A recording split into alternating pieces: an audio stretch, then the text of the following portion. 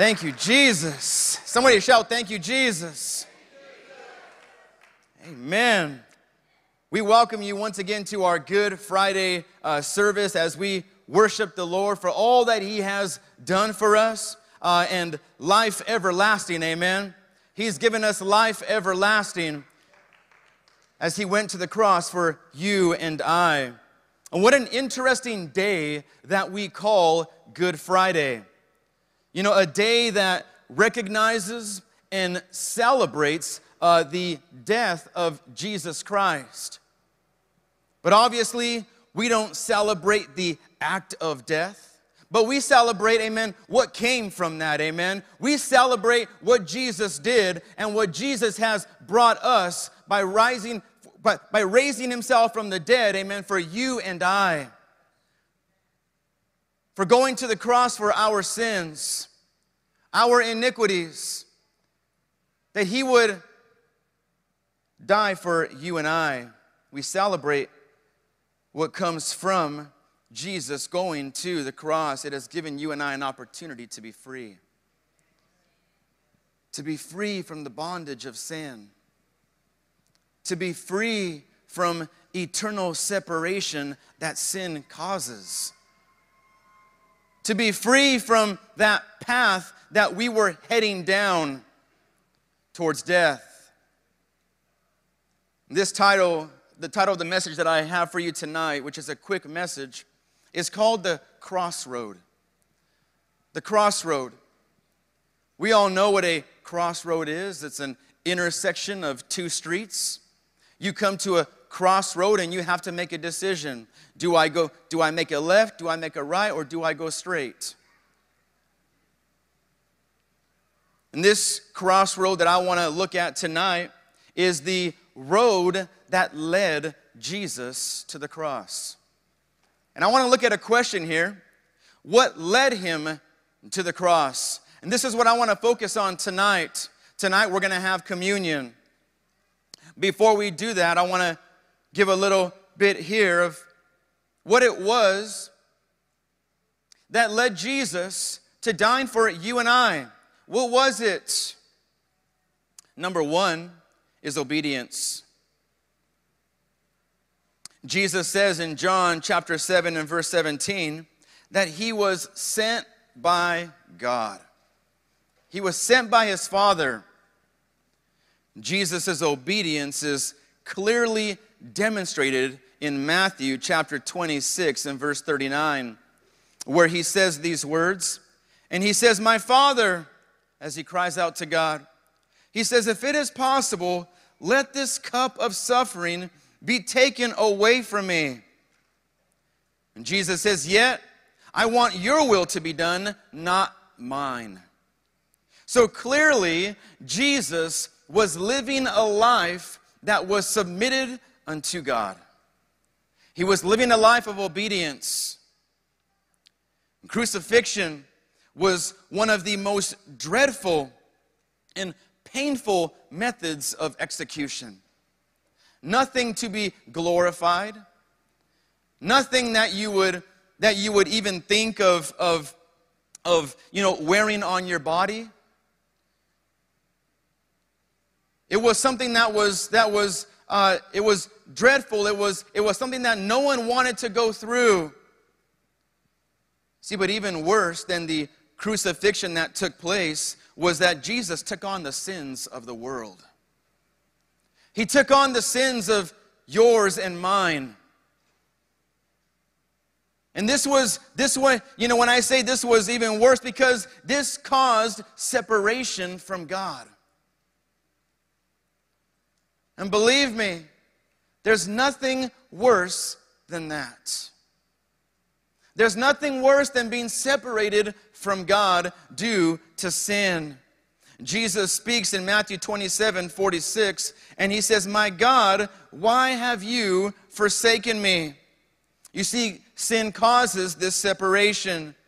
And as Jesus took upon the sins of the world, not only did He suffer for you and I, but He also experienced this separation. And it hurt Him. It hurt him. It cut him deeper than anything else, I believe. Because all the time there's this unity, there's this oneness. And then come separation.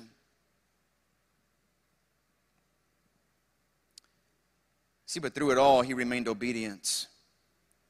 And God is calling you and I to remain obedient to him, to take heed to his voice, to take heed to his instruction. Why? Because he loves you. In 1 Peter 1:6, it says, so be truly glad. There is wonderful joy ahead, even though you must endure many trials for a little while. You see, we're only here for a little while. What are some things that you may find yourself going through in life today? What are some things that you may be facing in life? Bible says, take joy. Take joy. Why? You got to be crazy to take joy in the things that I'm going through, Pastor. Well, take joy because this is not going to last forever. Take joy because Jesus has went to prepare a place for you. Take joy because even though you may be going through trials and tribulation, God has never left you. God is with you, amen. You are not separated from him. God help us. God help us to not let sin put that wedge in our relationship. See, number one that led him to the cross was obedience, and number two was love. And in no particular order here. You know, to say that only obedience led Jesus to the cross would kind of give the impression that he really didn't want to die for you and I. He didn't really care for you. He was just doing what he was told. It kind of gives that impression. Earlier in the service, my 3-year-old was talking as 3-year-olds do. And I told her, I said, stop talking. And she stopped talking, but she gave me a death stare. No one knew this. I wish they would have had it on video camera so she can see herself. But she gave me this stare like, Dad, I'm going to kill you. You don't know who you're talking to.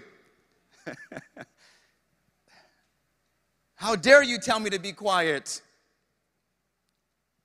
But the thing is that she stopped. She stopped talking. See, you can be obedient, but there's ways of us being obedient that we really don't want to do it. Right? We say, all right, God, I'll do it. And then we complain the entire way. And we're grumbling. And we're saying things under our breath the entire way. You really don't want to do it. Maybe you're just going in fear. You're afraid of what is to come if you don't do it. Our kids may think that if I don't do it, I'm going to get the paddle, right? And so they do it in fear. They don't really want to do it. See, I believe Jesus did this in love. Let me show you why. John 3:16, a very familiar portion of Scripture here, says, for God so loved the world that he gave his one and only Son. And you say, well, that's God. Well, God and Jesus are one. Have you ever heard of the Trinity? The Father, the Son, and the Holy Spirit, they are one. God doesn't love us, but then Jesus doesn't like us. That's not how that works. Father, I know you love them, but I just can't stand them. These aren't the conversations that take place in heaven. I guarantee it. They are one. Jesus is God. And so if we know that they are one, look at John 5:58, or listen to me read it. John 5:58 says, Jesus says, I tell you the truth, before Abraham was even born, I am. Can you imagine the faces when he said that? Their jaws dropped. What are you talking about? You weren't alive before Abraham. That was many years ago. What are you talking about? See, Jesus refers to himself using the same name that God referred to himself in Exodus 3:14 when he was speaking to Moses. And he called himself, I am.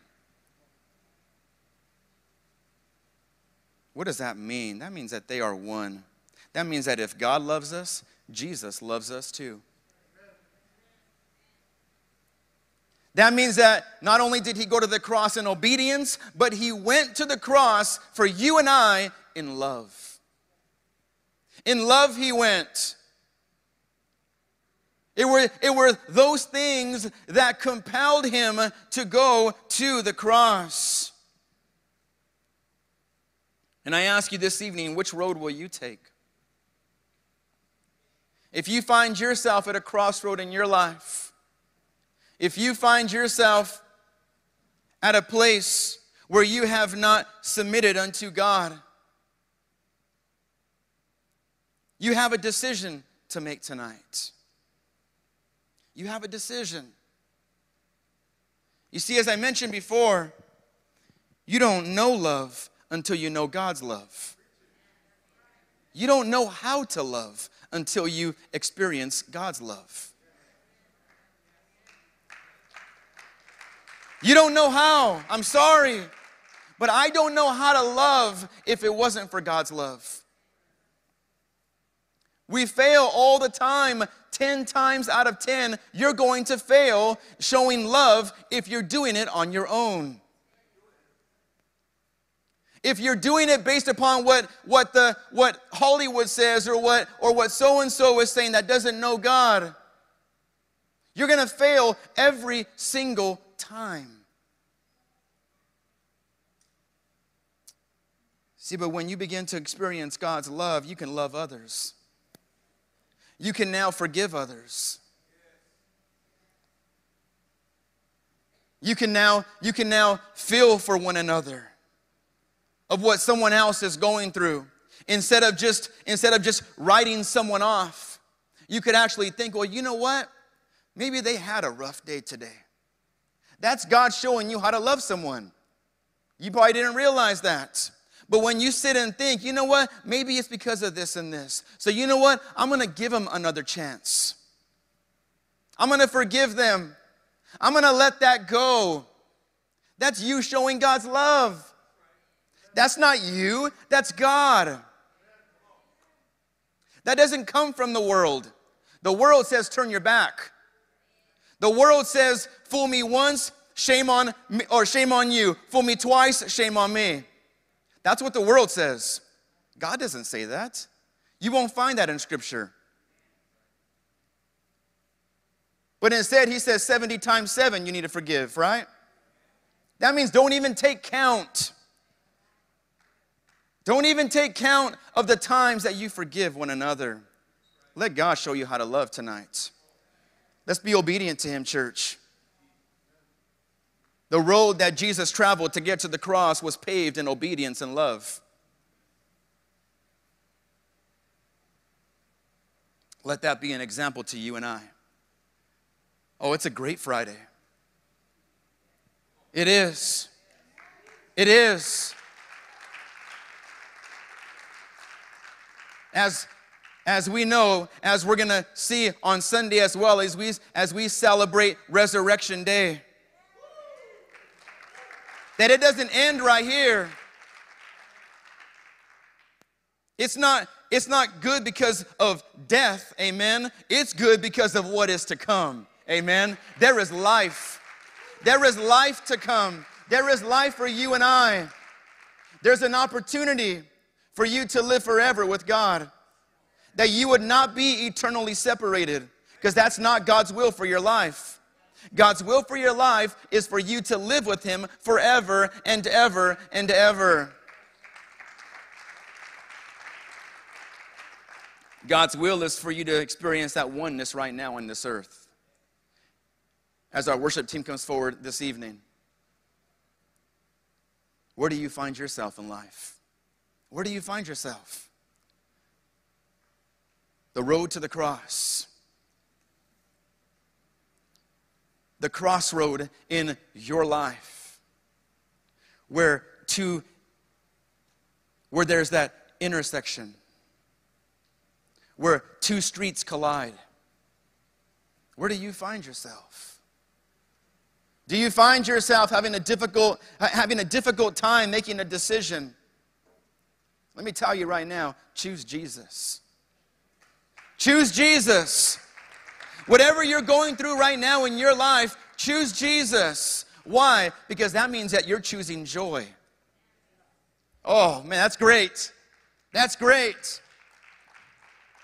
When you choose Jesus, that means that you're choosing peace. Lord, I want peace in my life. That's what happens when you choose Jesus. When you choose Jesus, you're choosing wisdom. Oh, thank you, Jesus. Go home. This should excite you tonight. When you choose Jesus, you choose life.